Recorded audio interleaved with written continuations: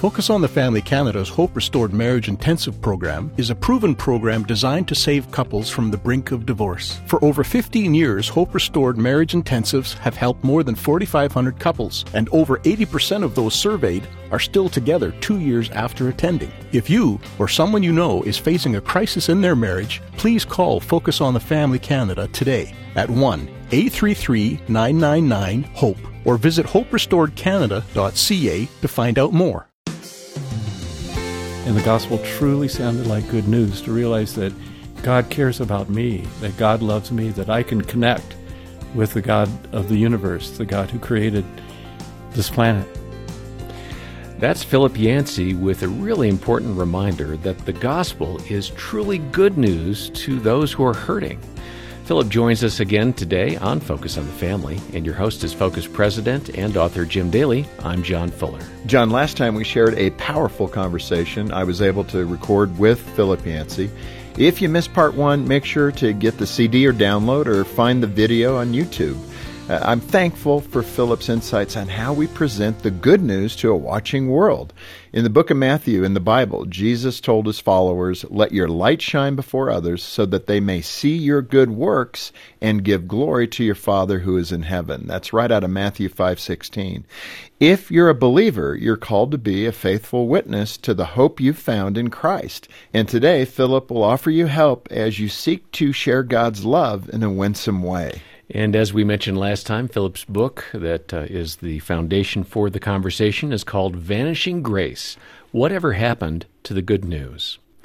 Philip has a fascinating perspective. He's spent years researching and writing about how Christians can be salt and light and live authentically, and I do hope that you'll get in touch with us for a copy of this great book. Call 800, the letter A and the word family, or visit focusonthefamily.ca. And Jim, here's how you began part 2 of your conversation with Philip Yancey. Philip, it's great to have you back for day 2. Thank you. It's a pleasure. It's a great conversation. I'm going to go deep quickly, but, pain often draws us toward God. Mm-hmm. It seems, again, counterintuitive. It does. Why would the Lord use suffering?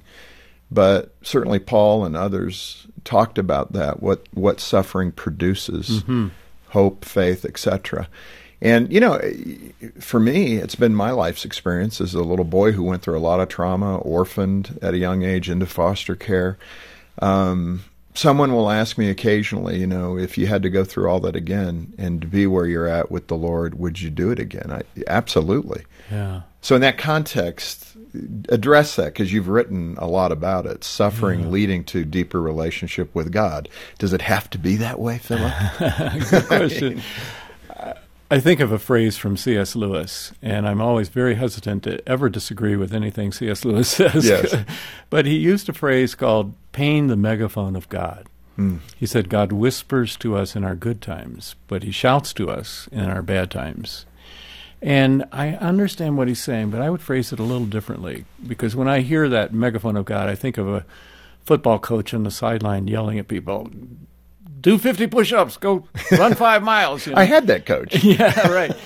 And I don't see God up there saying, I'm going to teach Jim a lesson. I'm going to make them suffer, and then they'll turn to me. I just don't see that. We could talk about why, but I would just change that phrase a little bit and say that pain is the hearing aid. Actually, it's something we can control. We can either turn away from God. Well, if it's a God like that, I'll never trust him, that kind of God again. Or we can turn up the volume and listen. What could I learn from this experience? Which is what you did. Philip, one of the big debates that we have, those that excel in the material universe, right? You can be in conversations, and I think you were even in a book club that had this kind of diversity, and if I could call it that. But people that are accomplished, they may go to the Ivy League. I met a man who is the chair of religion and philosophy at a university. He had me come speak there. He talked about being a Christian at one time, but he went to Princeton Divinity School, and he said, I read too much, and I lost my faith. And I think in that context, how do we speak in a world that trusts so much in the material world And when it comes to faith, it's like, well, that's beyond what I want to deal with. I don't know about those things, and frankly, right now, I don't care about those things. That seems to be one of the battles, because I'm sure, like your book club, there are great people there. They just don't know the Lord, don't really have an interest, seemingly. Mm-hmm. I would get in conversations with people in my book club and ask them, okay, you're a member of Amnesty International. You care about human rights. Why do you care about human rights? Well, because everybody does. I said, actually, everybody doesn't. There are dictators in the world who don't care about human rights. The reason I care about human rights is because I believe everybody was created in the image of God. And that's foundational. I can't stop that. Why do you care about the environment? Well, because the earth is in trouble. I said, okay, that's true. And I care about the environment because I believe God created the earth. It's part of his artistry. And it exposes sometimes people just have these assumptions of what's good and what's not good. And as you know, you've traveled the world, not everybody shares those assumptions. No. We have to have a basis for them. We have to have a reason. And if you peel back Western civilization, the things that we value, human rights and education and art and beauty and those things, they came out of the church. They came out of Christians saying, these are what God is like, so therefore as sub-creators, we're going to demonstrate that. Right. I mean, these are the attributes that we see in the character of God. Right. Right? At least how it's recorded in the Scripture. Yeah. And I think that's pretty accurate. You spent years rediscovering, as you said in the book, the good news, the good news of Christ. Describe what happened and what did that journey entail to rediscover? Well, I grew up in a church that was very biblical, they thought, but they came away with some different conclusions than I had to work through later. This was in the South, in Atlanta area, back when the civil rights movement was just getting underway.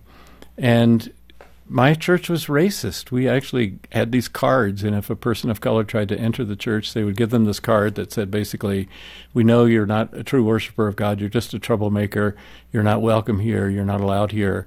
But if you want to know more about Jesus, call this number. That was in your lifetime. That was in my lifetime. When you were a kid. That's absolutely true. It would have been in the late 1950s. That seems like something that might have occurred a century or two ago. Well, it was the last century, but it was 1950-ish, 59 or so, yeah. When I realized what the church had taught me about racism was wrong, that was a crisis of faith for me, because I thought, well, if they're wrong about race, maybe they're wrong about the Bible, maybe they're wrong about Jesus. And it forced me to go and investigate for myself. And for a while there, I was deconstructing my faith. Can't believe that anymore. Can't believe this anymore. And fortunately, just as a writer, I've been able over the years to pick up these things one by one. The Jesus I never knew. What is Jesus? Prayer, does it work? What is grace? I didn't feel much grace growing up. What is it? And spend my life kind of going to the Bible, going to people I trust, and reconstructing my faith. Yeah. And, I think one of the difficulties, Philip, is we often, we're trying to project perfection when we're imperfect, even in this life as Christians. I remember talking to one naysayer, and he said, well, you're just a bunch of hypocrites. And I said, actually, you're right, because we can't live it perfectly. Yeah. We're going to have blind spots, and then we're going to have spots we know we're not doing well in spiritually, and we're not living it out the way we need to. It's called the sanctification process, We're not going to be the same, hopefully, 20 years from now that we are today. We're going to be better, deeper in Christ, living it better. And he seemed to appreciate that. And that's one of the problems is we try to be perfect in the sight of people rather than broken. Yeah. I love that line. I am a hypocrite. You're absolutely right. And back to a phrase we mentioned earlier, holier than thou. Right. That's the same thing. There's really only one standard, and we're less holy than thou, and I'm pointing to the heavens. That's our standard. And Jesus said, be perfect. And his disciples said, nobody could do that. And that's the point. Yeah, you're right. So do you have a fallback? Here's the fallback. There's grace and there's forgiveness. Right. Because none of us can make it on our own merits. And by the way, that's what makes it the good news. Yeah, exactly. You don't have to earn it. Exactly. And it's like we flip it on its ear and we tell people, you got to be good. You got to behave right. And then you get it. That's not what Jesus said. You made a trip to Kazakhstan. You may be the only other person I know. I visited Kazakhstan as well, so the two of us. I was more like 93 for me. But that same area. What happened to you that reminded you that the gospel is the good news? I went to speak to a group of people who were staff members and volunteers for Cru International, used to be Campus Crusade. Mm-hmm. And these were all Christians. They were all Christians, obviously, and they had all been raised before there was any lively church in Kazakhstan. They were raised under rigid communism. They were taught there's nothing beyond this life. There is no God, atheism, and if you believe in God, you're a fool, and you'll also be penalized in our society. You can't go to university. You're going to be cut out. That's straight out of Scripture, by the way, where they say you're going to be called a fool for Christ's sake. That's right. So I would say, well, tell me your story. What happened? Now you're working for Cru, so what happened? And it's almost like they had memorized the script because everyone told the same story. They said, well, we were true believers in communism, and yet we looked around us and we found out that we were miserable, and it wasn't true. And our parents were alcoholics, and my father would beat us, and this is a cold place, and we had no reason to live. And then somebody came up to us on a university campus and said, did you know that God loves you and has a wonderful plan for your life? Huh. I mean, we've all heard the 4 spiritual laws in the United States, and you just kind of say, oh, yeah, okay, there's a little formula for you. They had never heard this stuff. Right, it was new. And they would stop and say, God, there is a God? God loves me? Would you like to hear more? Yeah, I'd like to hear more. And I heard this again and again. I mean, it became almost a joke. I knew exactly what they were going to say next, but these were people I got to know and trust, and they weren't using a script. They were just telling what happened. I grew up under this regime. I found out it was wrong. And the gospel truly sounded like good news, to realize that God cares about me, that God loves me, that I can connect with the God of the universe, the God who created this planet. Yeah. You know, Philip, in the book, you discovered 3 types. I think it was a comment that a friend of yours made to you, but you discovered 3 types of Christians that outsiders respect the most. A lot of outsiders don't like many Christians, but there are 3 categories of people who they're a little more open to, who are effective. Artists, pilgrims, and activists. Let's start with activists. If I care about the environment, if I care about civil rights, if I care about some of these things, and I do it because of my Christian convictions, then somebody else who cares about those things has to stop and think, well, why do I care about these things? You know, I am representing what God cares about by my activism.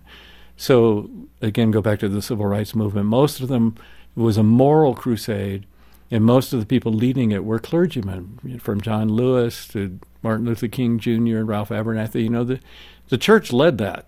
Right. Yeah. Abolitionists were predominantly Christian. Same thing. Artists, I like to lecture the church on, you got to pay attention to these artists. They're hard to work with. You know, creative people. They look funny. Yeah, they look funny and they dress funny, and they don't do well on committees. But artists can get across profound eternal truths better than pastors, better than theologians, because they sneak up in ways that go directly to the heart.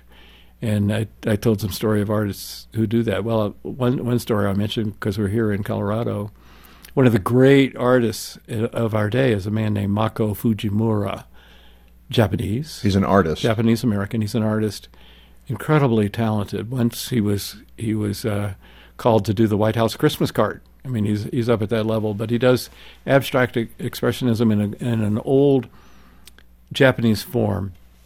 And we had the 20th anniversary of Columbine just down the road here. Right. The shootings that killed a whole bunch of people and kind of started the whole awareness of mass shootings in the United States and school shootings. The 20th anniversary was a sober event, and Mako came as an artist, and he showed us this craft called kintsugi.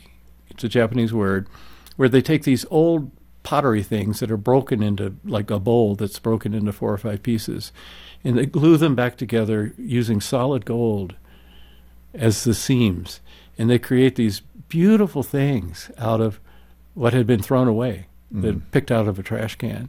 And he gave that as an illustration for the terrible tragedy at Columbine. And yet, out of that, these beautiful things had happened. And what people had feared as kind of a somber message turned into almost a celebration that redemption can come even out of the pain that, like Columbine. We heard from survivors, we heard from families, we heard from the principals.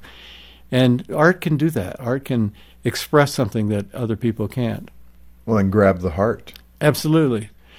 And then the last category of pilgrims, and we've been talking about that, Jim, that we don't win people by saying, I've got something and you don't. Nah. That's not. Hopefully. Yeah. Some people do.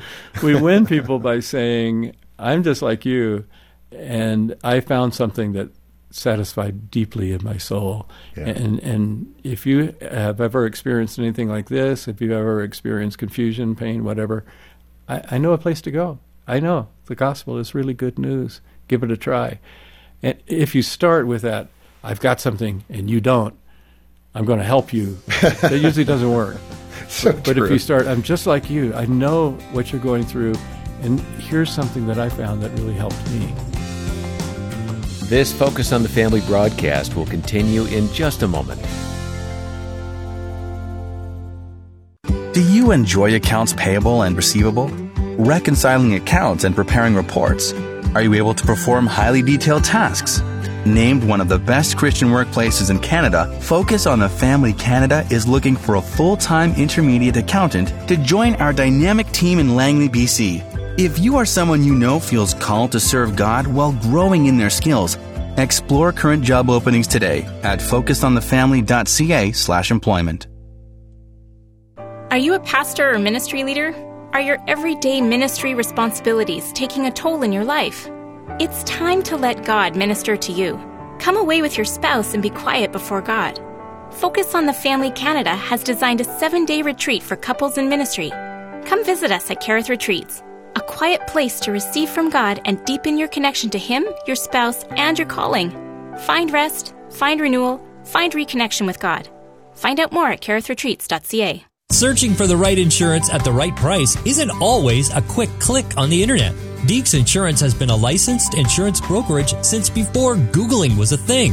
So if you're looking to save on auto insurance that includes multi-vehicle discounts and first accident forgiveness or home coverage with enhanced water options, then start your search by typing Deeks Insurance. You'll already start saving on time spent searching the internet for the best insurance. Visit deeksinsurance.ca to get started with a quote. Deeks Insurance, where family matters. Thanks for listening to Focus on the Family. Let's resume now with the balance of today's programming. You have, in fact, in the book, you have a story of a skeptic. I think her name was Gina Welch, and she began visiting a church and described an outsider's point of view. What was her story? Yeah, she was an Ivy League person, PhD, who, as a sociology experiment, started going to Thomas Road Baptist Church, where Jerry Falwell, Sr. at the time, was pastor. And she was just trying to figure out what are these evangelicals and maybe write a thesis about it. And to her surprise, she found that she was just cared for. The word compassion, Jim, compassio, comes from to feel with. And she found that people had compassion toward her, that she would look forward. Oh, I'm going to go on Sunday. I'm going to be in that Sunday school group again. And they know some of what I've been going through, and they care, and they draw it out. So she doesn't talk about, I became a Christian because of this experience, but she talks about the way her perspective changed. She thought these were going to be these right-wing, uptight, hillbilly types, Right. And instead she found, no, they're human beings, much like me, and they care about me, and they have a community that they can bring their honest struggles to every week. It was a shock for her, and I think we need much more of that kind of cross-fertilization from both directions. Right. In her direction, it was the liberal who had these preconceptions about what an evangelical was, and we need our own perspectives changed, as you've talked about in expanding. Well, and the reality is, if she lands in a different church, she might have had those presuppositions reinforced, right? You're I mean, absolutely true. right. Absolutely. Right. I mean, it really came down to the leadership of that particular church and what they were expressing, what the people expressed.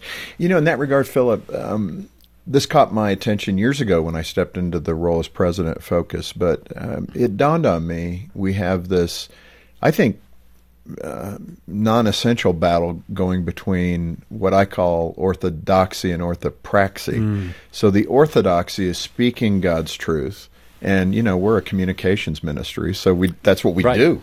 We try to express God's truth and have programs like this one to talk about the love of God as well, but His grace, His truth, the whole theme of what we've talked about. And then there's orthopraxy, which is the doing of the word. And I think, at least in Western culture, maybe that's one of the great failures from early Christianity, that we are wonderful at speaking truth, but have become a bit lazy, if I could use that word, at expressing the orthopraxy of the gospel, actually rolling up your sleeves, getting involved. One of the things that we started here was a foster adoption program. It was born out of my heart, being a foster child. I always felt like if the church were on the right things, there shouldn't be 100,000 kids in the foster care system waiting for adoption. Right. And it's a tough road, believe me. We have fostered 15 children.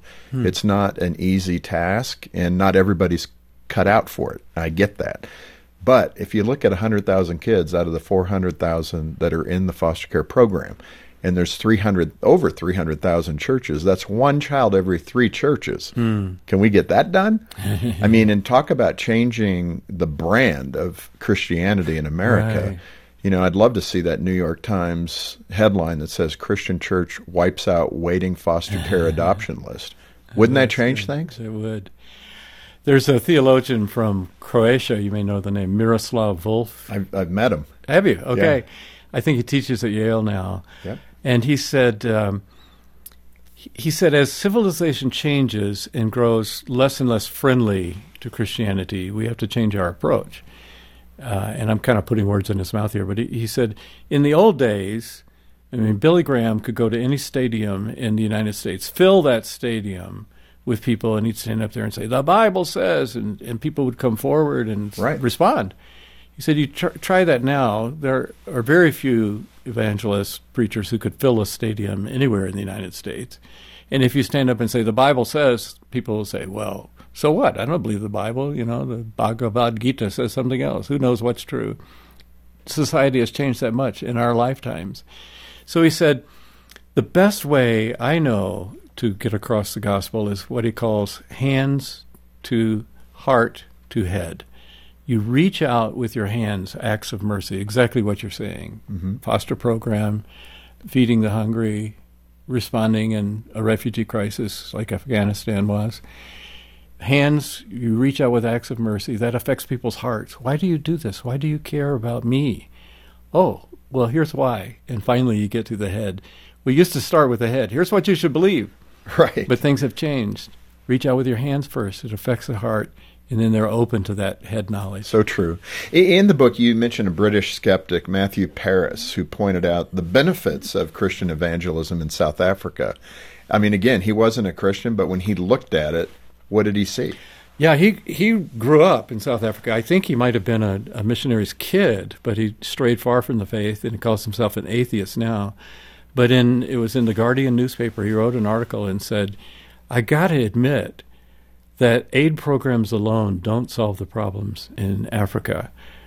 People who just kind of toss bags of rice out of a helicopter or something, that the Christians who are there really care, and they express that care. So with their own hands, they hand out bowls of rice, and that's such a different thing than, say, the UN, just coming in and doing a job to distribute food.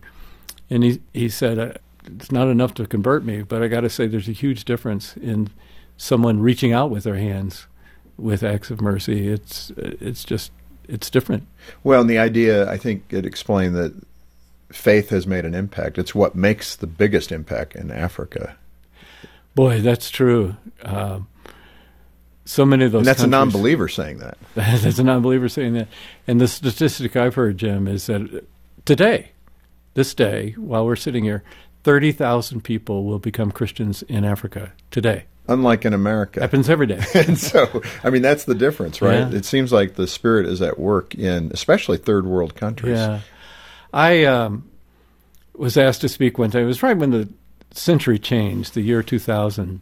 And so I was speaking at this place, and I went back and kind of reviewed church history to see what had happened in the last 2,000 years. And, of course, the movement started in the Middle East, but most of the places that Paul visited and wrote his letters to, there are no churches left there. They're all bulldozed. They're in Turkey. Right. They're in Muslim control, or they're all gone. And then it went to Europe and was there for about 1,000 years. And then things started changing. And then it jumped over to the United States, and we were, and still are, the center of global outreach for the faith. But the real exciting part of the faith is in places like the Philippines and the underground church in China and Africa. And I came up with this revelation that God moves, not God moves, but packs up his bag and moves. Leaves the scene. Yeah, he used to be in the Middle East, then he went to Europe, and then he went to the United States and North America, and then now he's all over the place. And the real active parts are in a lot of the most challenging places in the world. And I concluded that God goes where he's wanted. And the more prosperous and stable a society gets, think of Europe, think of the United States now, then people say, well, I could be watching football on television on Sunday. I don't have to go to church. I could be just accumulating more and more. Why should I care about poor people in the world? Right. We don't really need them as much. I mean, that's right. I don't mean My that. My life goes pretty well here. But that's what we say. We do. And God never forces himself, never twists our arms. God just says, I'll find somebody who does need me. And admits it and wants me. Boy, that's so true. Philip, this has been so good. Thank you for being with me. I appreciate it. It's been a pleasure to discuss these things. We haven't solved them all, but a few along the way. Yeah, thank you so much. What a great two-part conversation, Jim, that you had with Philip Yancey. And for the listeners, a reminder that we're here for you to help in your spiritual journey. If this is the first time you're hearing about the gospel, the good news, or maybe you're rediscovering that message, as Philip did, get in touch with us. Our website has a free booklet you can download. It's called Coming Home, and it really is a nice, readable summary of the gospel, and you can find that at focusonthefamily.ca. And wherever you're at in your spiritual journey, we'd encourage you to get a copy of Philip's great book, Vanishing Grace. When you order the book directly from Focus on the Family Canada, all the proceeds will go right back into helping families and strengthening marriages. Please give generously to Focus Canada today. Donate and get your copy of Vanishing Grace, Whatever Happened to the Good News, when you call 800-232-6459 or visit focusonthefamily.ca. On behalf of Jim Daly and the entire team here, thanks for joining us today for Focus on the Family. I'm John Fuller, inviting you back as we once again help you and your family thrive in Christ.